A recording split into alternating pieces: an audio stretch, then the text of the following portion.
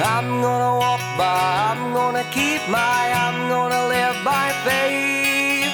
Keep the faith, keep the faith, keep the faith, keep the faith. What's up, guys? Brian Ratliff here. Just wanted to say thank you for tuning in to Keep the Faith podcast. Grab your Bibles and let's dig in to the Word of God. The writer of Hebrews sets out on a mission, and his mission is to reveal to his audience that there is nothing that compares to Jesus. And he goes back in the first few chapters and he talks about how God in times past spoke through these prophets, but in these last days has spoken to us through his Son. And he begins to transition and talk about how that this Jesus is greater than the angels. He begins to talk about how this Jesus is greater than Moses, how this Jesus is greater than Aaron, how this Jesus is greater than Joshua, how this Jesus is greater than the entire system of the Old Testament law, and how all of the Old Testament was pointing us to this one central character named Jesus. And he's writing to more of a Jewish audience. And it's very obvious when you read the book of Hebrews, it's almost like you're getting a summarization of the entire Old Testament. And so it's interesting here. We know that in chapter 11, he's going back and is being inspired by the writer and prophet Habakkuk about how the just shall live by faith. But it's interesting here. I believe that the writer of Hebrews is utilizing these great characters of the Old Testament to emphasize that the way to God has always been by faith. And as we've studied so far, we know that faith is the substance of things hoped for, the evidence of things not seen. We understand that for by faith, all of these elders, these one that have gone before us, have obtained great favor with God. In verse number 3, the writer of Hebrews reminds us that it is by faith that we believe in origins. It's not a scientific matter. No matter what the chemist or biologist or physicist says, origins is a faith matter. No matter whether you believe in creation as God said it was in Genesis, or you believe in the cosmic explosion that exploded itself and the process of evolution all these years. Whatever you view it as, it has to be by faith. Because you weren't there, I weren't there, nobody was there. But we do have an eyewitness, and that is God. And God gave us his eyewitness in his word. So I'm going to trust his word over anybody else's word. And then in verse number 4, the Bible speaks about this concept of worshiping God by faith and coming to God God's way through the sacrifice of his Son and believing his faith, through that by faith. In verse 5, we see how Enoch is mentioned about how we walk with God by faith. But now the focus and lens is upon another great character, Noah. Would you say that name with me? Noah. Today, the message is about the faith of Noah. It's a character that you probably have heard of before. It's a story that we often just allude to during little children's Sunday school or junior church. And we paint this unique ark with all these animals outside of it, and that is not the reality of what this ark looked like. But I want you to know that this verse is more than just a story that we tell little children. That this verse summarizes Genesis chapter 6, 7, 8, and 9 in an amazing way with just one simple sentence that I couldn't do, that you couldn't do. But by the inspiration of the Holy Spirit, the writer of Hebrews summarizes all that's going on in the life of Noah, and he reminds us that we are to work by faith, that we are to have obedient faith. And so if you walk away with anything today, I want you to leave with this thought. God wants his people to have obedient faith. I'm talking about obedience that sets you apart from everybody else that you've ever known. I'm talking about obedience that sets you apart from the world, and the world looks at you as like, you're really going to do that? Out of all that's going on in the world, we've never seen anything like this before, and you're going to do this? Obedient faith is what God is calling you and me to right now in our life. throughout Hebrews chapter 11, the phrase by faith occurs many times, but I found it interesting that it occurs multiple times here in this text. By faith, Noah, in verse number 7, the first part, and then all of these things is by faith, the very last verse. This verse begins by faith and ends by faith. Isn't that amazing? Our life should begin by faith, and our life should end by faith.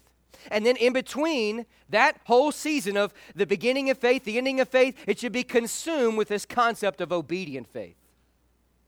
Surely there was a day in my life, in your life, when we come to faith in Christ and we believed him by faith and faith alone. But then we live out that faith each and every day with obedience, my friends. So today the question is this: what is obedient faith? We talk about living by faith. We talk about how he lived by faith here in Noah. But what about this idea of obedient faith? What is it? What does it mean? How do I know if I have it? Well, all those questions I seek to answer today. And I want to share with you 5 thoughts from verse 7.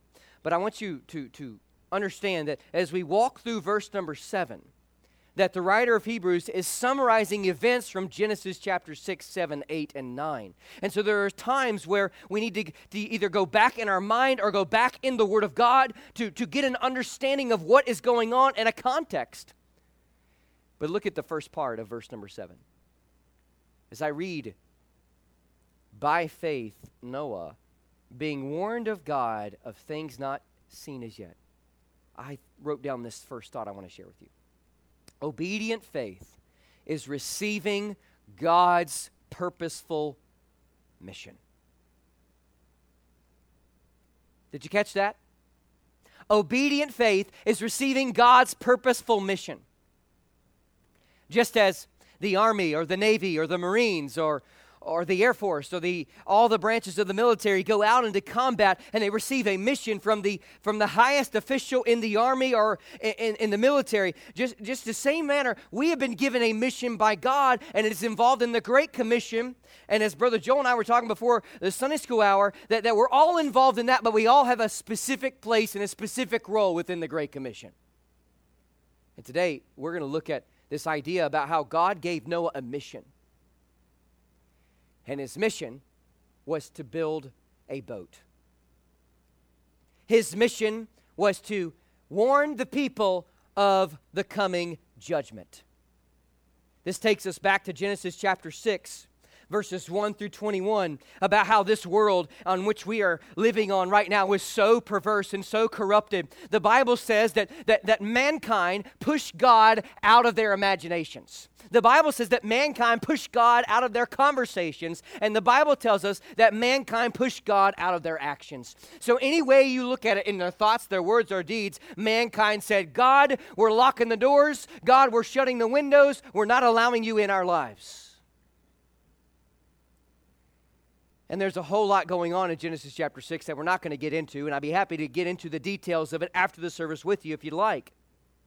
But here the Bible says that God looks down upon humanity, and it says that God's heart was grieved in such a way that he decided man has got to come to an ending and have a restart.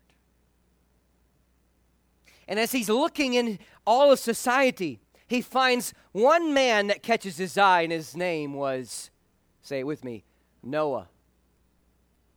And the Bible says that in Genesis chapter 6 that Noah found grace in the eyes of the Lord. The Bible says that Noah was a just man. He was a perfect man. That means he was blameless. He lived his life in such a way that if you went digging, you couldn't find a whole lot of dirt. Now we understand that Noah eventually would sin in the record of Genesis. And we know Noah was not a perfect man, but through the faith, he was made righteous. And we'll get into that later on. But anyways, God gave Noah a mission in Genesis 6. Build a boat. For 120 years. Now I want to pause right here and just say this, that there's a lot of people who come to Genesis chapter 6, 7, 8, and 9, and they'll say, well, maybe this was a worldwide flood. Maybe it was not a worldwide flood. Maybe this was a localized flood. Maybe this is just a big old story that's meant to reveal that one day God's going to judge us all. Now I want to just share this with you.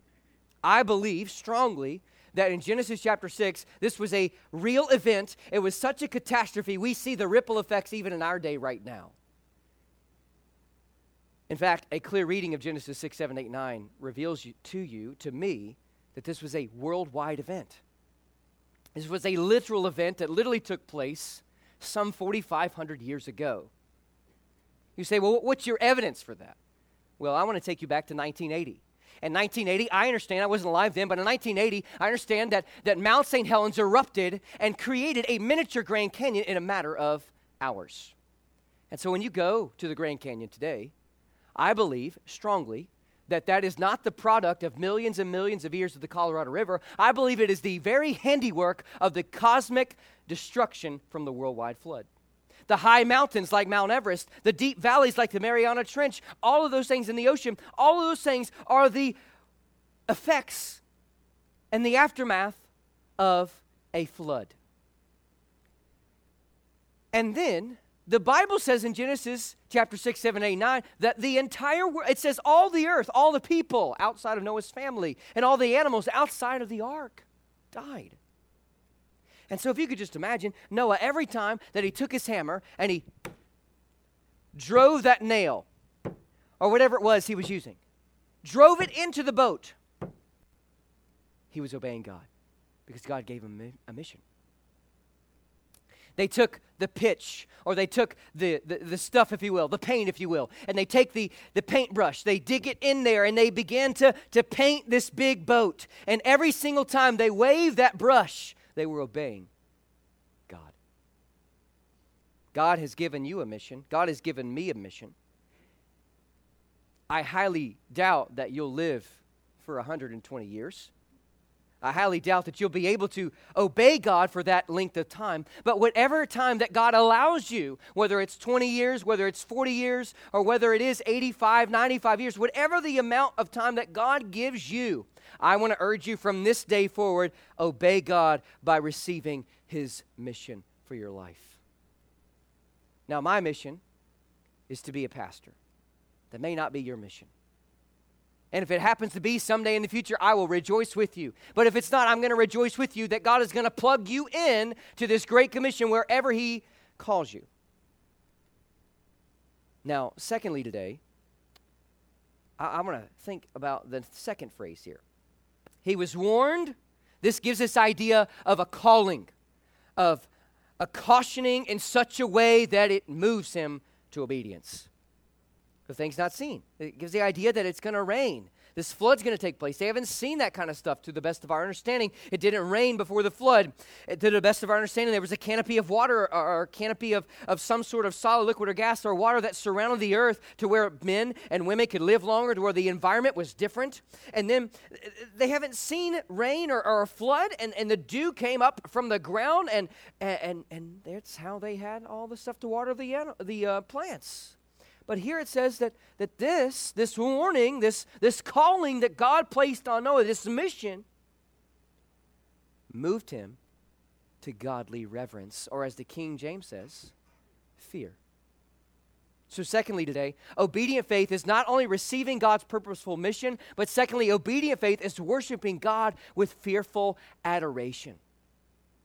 Moved with fear.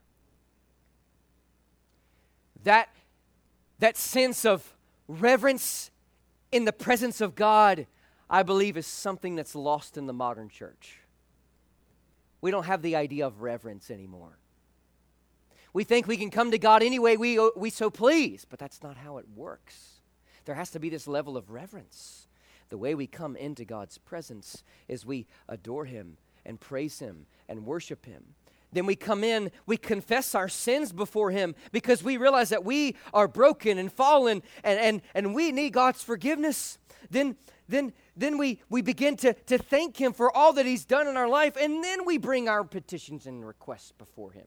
We just don't march into God's presence with like a genie in a bottle kind of idea.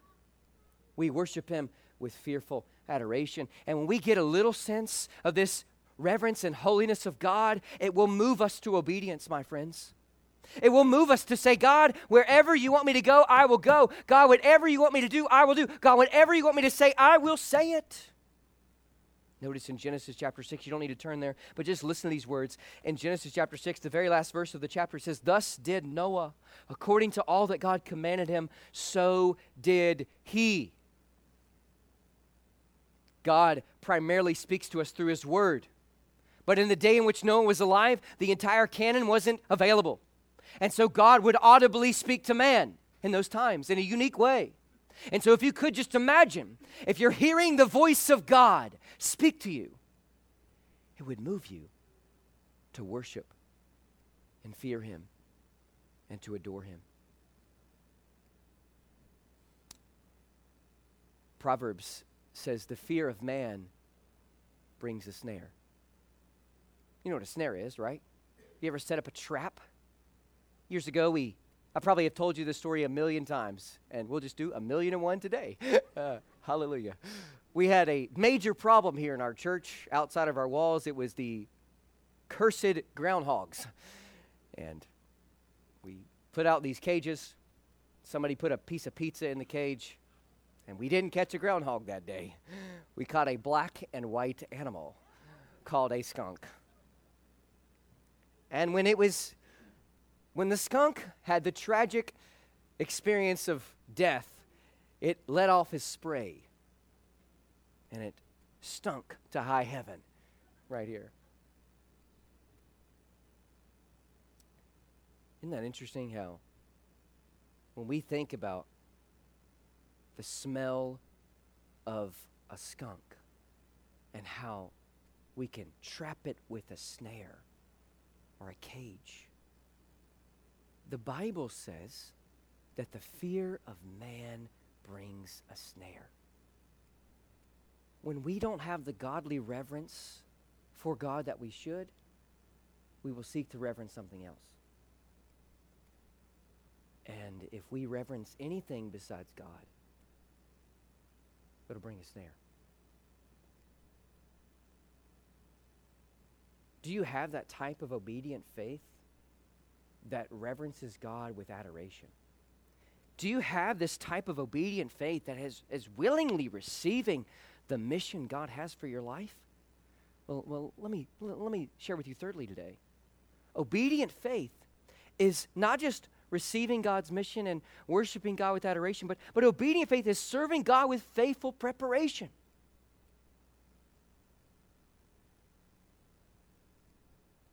Obedient faith, did you hear me? Is serving God with faithful preparation.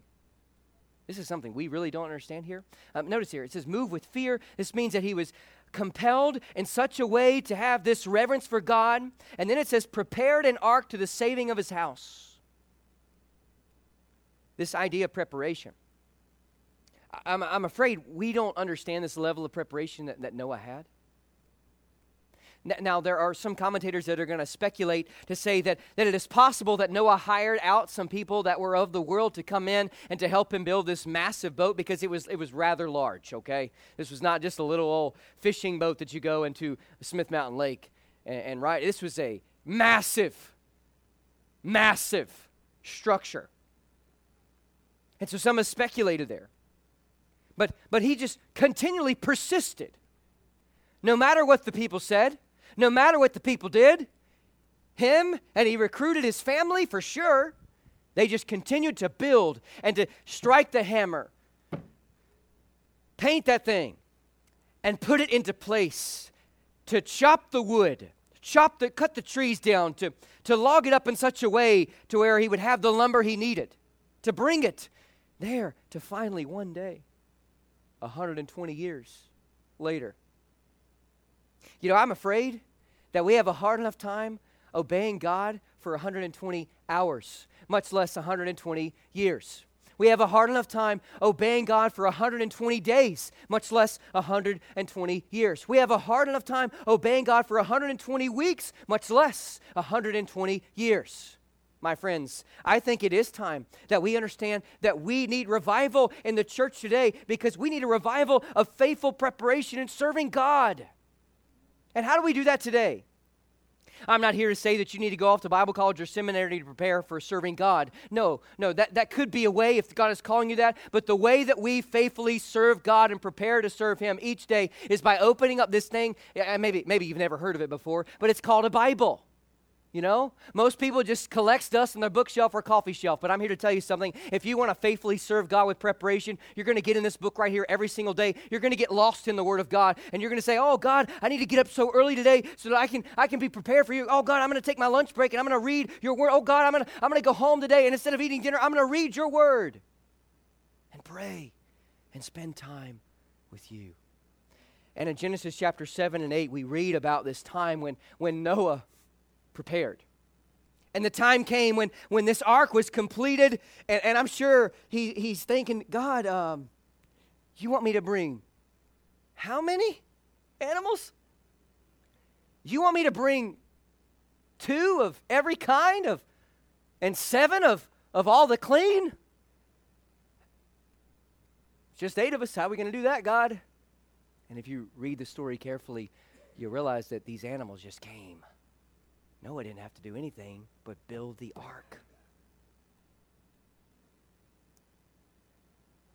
As I think about that, I'm reminded that all we're called to do is faithfully serve God, and we leave the results up to Him.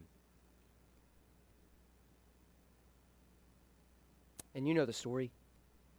The flood did come,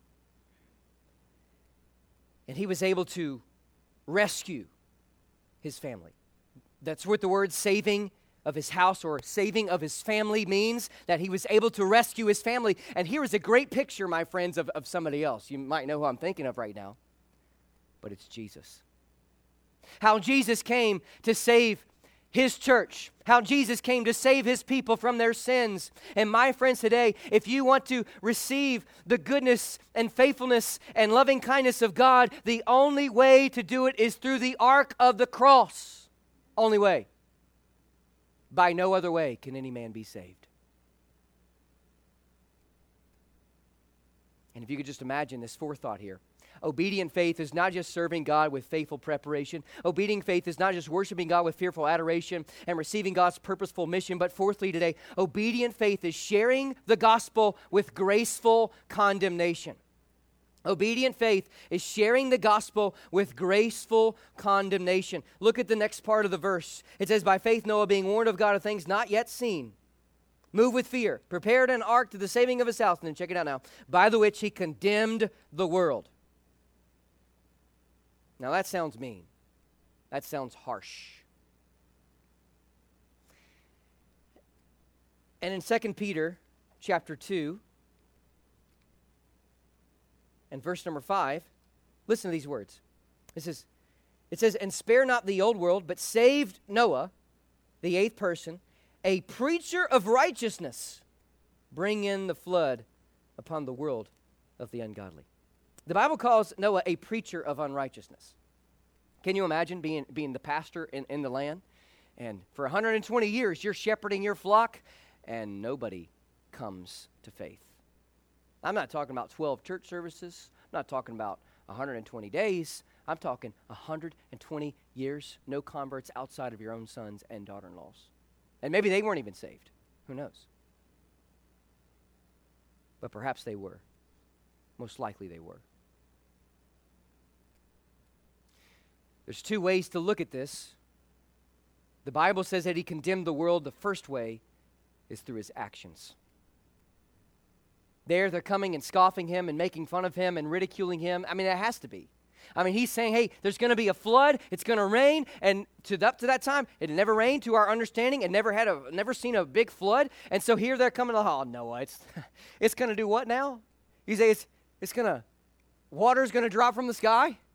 Have you lost your mind, buddy? Have you gone a little bipolar here? You need to go see a professional psychologist here to get right? And he just kept on laboring.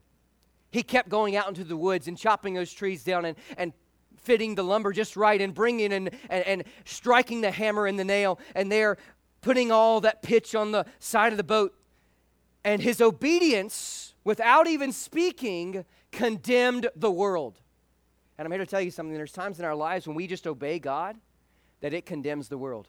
And because of our simple obedience to following the commands of Scripture and Christ, the world looks on us and scoffs us and hates us because of the lifestyle in which we lived.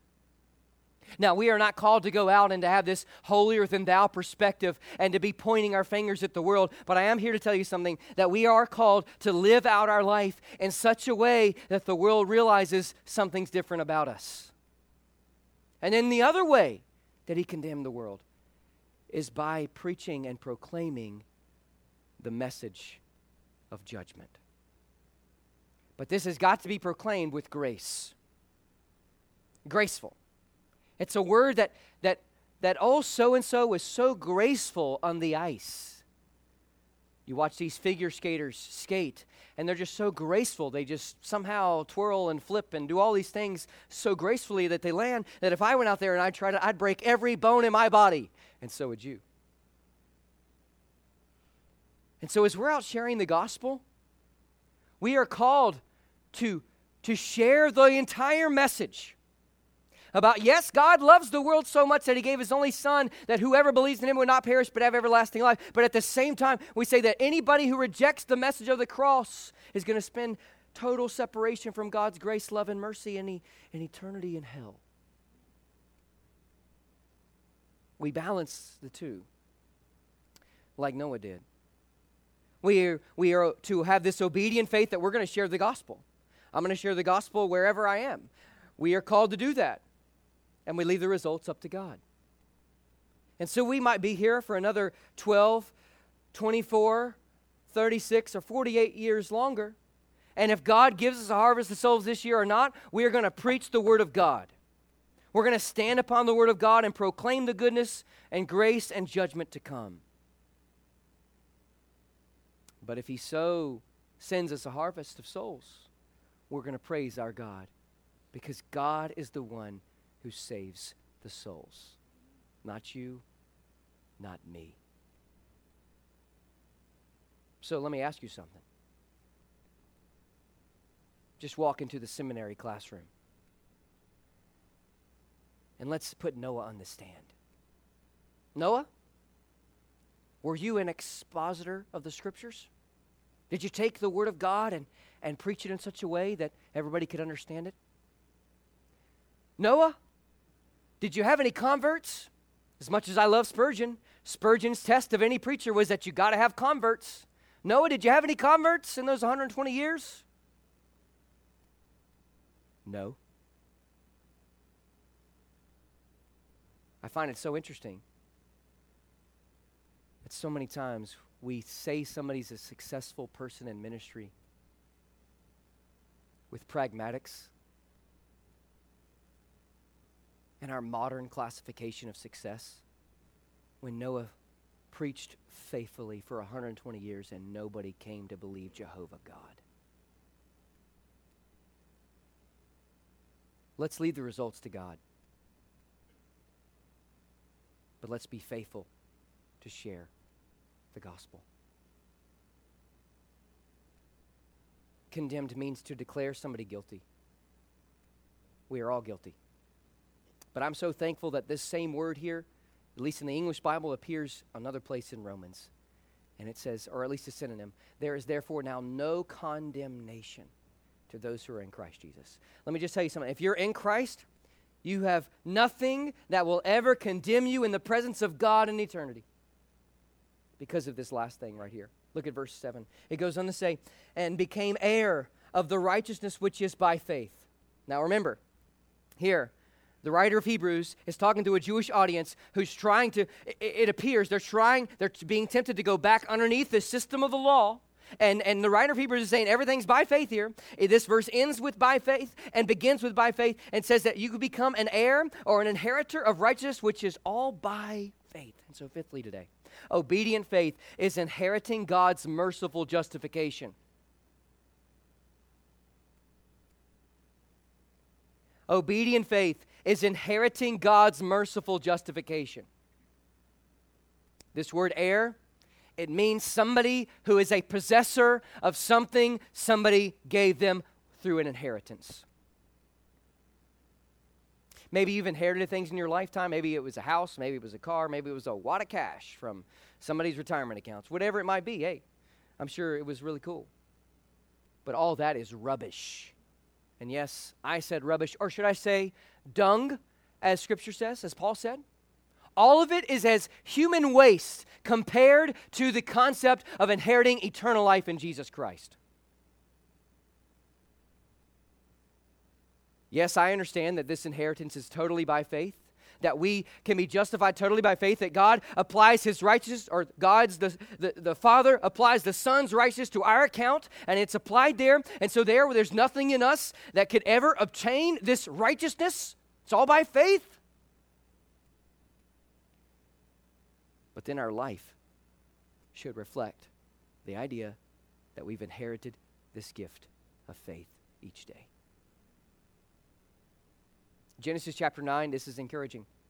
In Genesis chapter 9, we see that these birds are released, or at least in the story, we see the birds are released, and finally they touch land, and they come out, and Noah builds this altar, and he worships God. He takes some of these clean animals that God required him to bring in this ark. They build this altar, they have this sacrifice, and there they worship God. And then at the end of chapter 9, the Bible says that Noah got drunk. Noah was a sinner just like us. And today, the encouraging thing about Noah here is that Noah is just like you and me. He was fallen, he was human, and God used him. And so no matter what you might have done in the past, or what you're doing right now in the present, or what you will get involved into the future, God is gracious, and God can use you, and God can wipe your slate of sin clean. Over the last few days, there's been a whole lot of chatter and talk about revival. And I think it's so humorous that so many people think they're experts about what revival is. And they're giving their thoughts on social media. Let me just share something with you. I don't care how many degrees you might think you have. I don't care how much experience you might think you have. I don't care what you think you have. There's only one person who's experienced in revival, and his name is God. And there's only one source of revival, and his name is God. Only God can send revival to the earth. But I'm just convinced that if we even saw what real revival is, we would dismiss it, because we are so consumed with legalism. We're so consumed with thinking that we get to God our own way. We're so consumed with Phariseeism, thinking that, hey, revival can't happen unless it happens within these 4 little squares and boxes in our own life. If we even saw revival, we would dismiss it with our Sadduceeism. Oh, well, they don't have the same theology that we do, so they can't experience an outpouring of God's Spirit. If we saw revival, we would be filled with skepticism and say, oh, God can't do that today. We would be enamored with pessimism.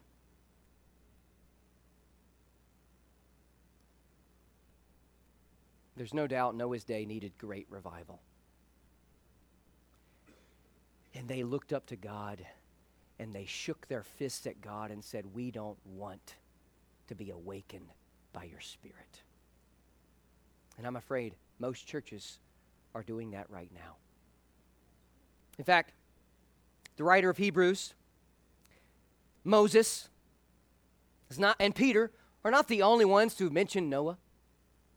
In fact, the New Testament, the Gospels, Jesus mentions Noah of all people. And he says that just like the days of Noah and the days of Lot, so shall be the second coming of the Son. So think about this. Man will be so preoccupied with life, they will have no time for God. This past Tuesday, at 12:30 in the afternoon, I drove 6.5 hours to go to that revival at Asbury University. And I was there for about 3 hours, and 3 hours I stood nearly the entire time. People singing, worshiping. I heard a powerful sermon on prayer, and I hopped in my car, and I drove through the night and got back at 6 a.m. And as I was there was no emphasis on take your children to the nursery. From ages 100 all the way to number 1, everybody was present. They did not care who was leading the singing or what particular style they were singing with. They were not really cared about who was delivering the sermon, as long as somebody was delivering a sermon that was based upon the Word of God. Today, I'm afraid we need revival here at this church because we are more concerned about what styles of songs we're singing than than who we are singing to. I'm afraid we need revival here at this church because we are more concerned about who's doing the teaching than who the teaching is about. I'm afraid we need revival here because we're so concerned about getting to IHOP before the Methodists and the Presbyterians that if God shows up... What's up, guys? Brian here again. Just wanted to say thanks again for tuning in to today's episode. You can check out this full message at PastorBrianRatliff.com or Apple Podcasts or Spotify Podcasts. Keep the Faith is a ministry of Clearbrook Baptist Church in Roanoke, Virginia. If you're free one Sunday or Wednesday, we'd love for you to join us for worship. Until next time, God bless. I'm gonna walk by, I'm gonna keep I'm gonna live by faith. I'm gonna walk by, I'm gonna keep I'm gonna live by faith. Keep the faith, keep the faith, keep the faith, keep the faith.